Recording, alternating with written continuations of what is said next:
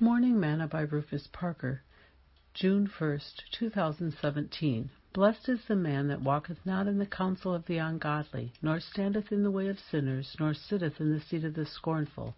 But his delight is in the law of the Lord, and in his law doth he meditate day and night. And he shall be like a tree planted by the rivers of water, that bringeth forth his fruit in his season. His leaf also shall not wither, and whatsoever he doeth shall prosper. The ungodly are not so, but are like the chaff which the wind driveth away. Therefore the ungodly shall not stand in the judgment, nor sinners in the congregation of the righteous. For the Lord knoweth the way of the righteous, but the way of the ungodly shall perish. Psalms 1, verses 1 through 6. Today's morsel.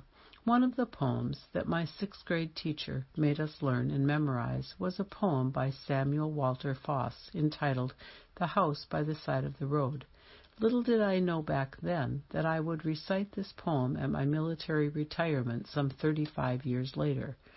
I was told that as I was reciting it, that many in the crowd that day were crying. The second stanza of the poem states, "Let me live in a house by the side of the road, where the race of men go by, the men who are good and the men who are bad, as good and as bad as I. I would not sit in the scorner's seat, or hurl the cynic's ban. Let me live in a house by the side of the road, and be a friend to man."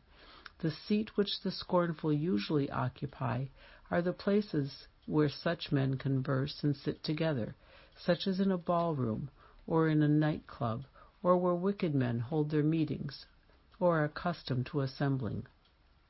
David said that the man who does not sit in such a seat but meditates in the law would be blessed. What seat are you occupying? If you sit by the side of the road and be a friend to man, you may save someone's soul. Sing, "What a friend we have in Jesus, all our sins and griefs to bear. What a privilege to carry everything to God in prayer." Thought for today: be a friend to man, and you may save someone's soul.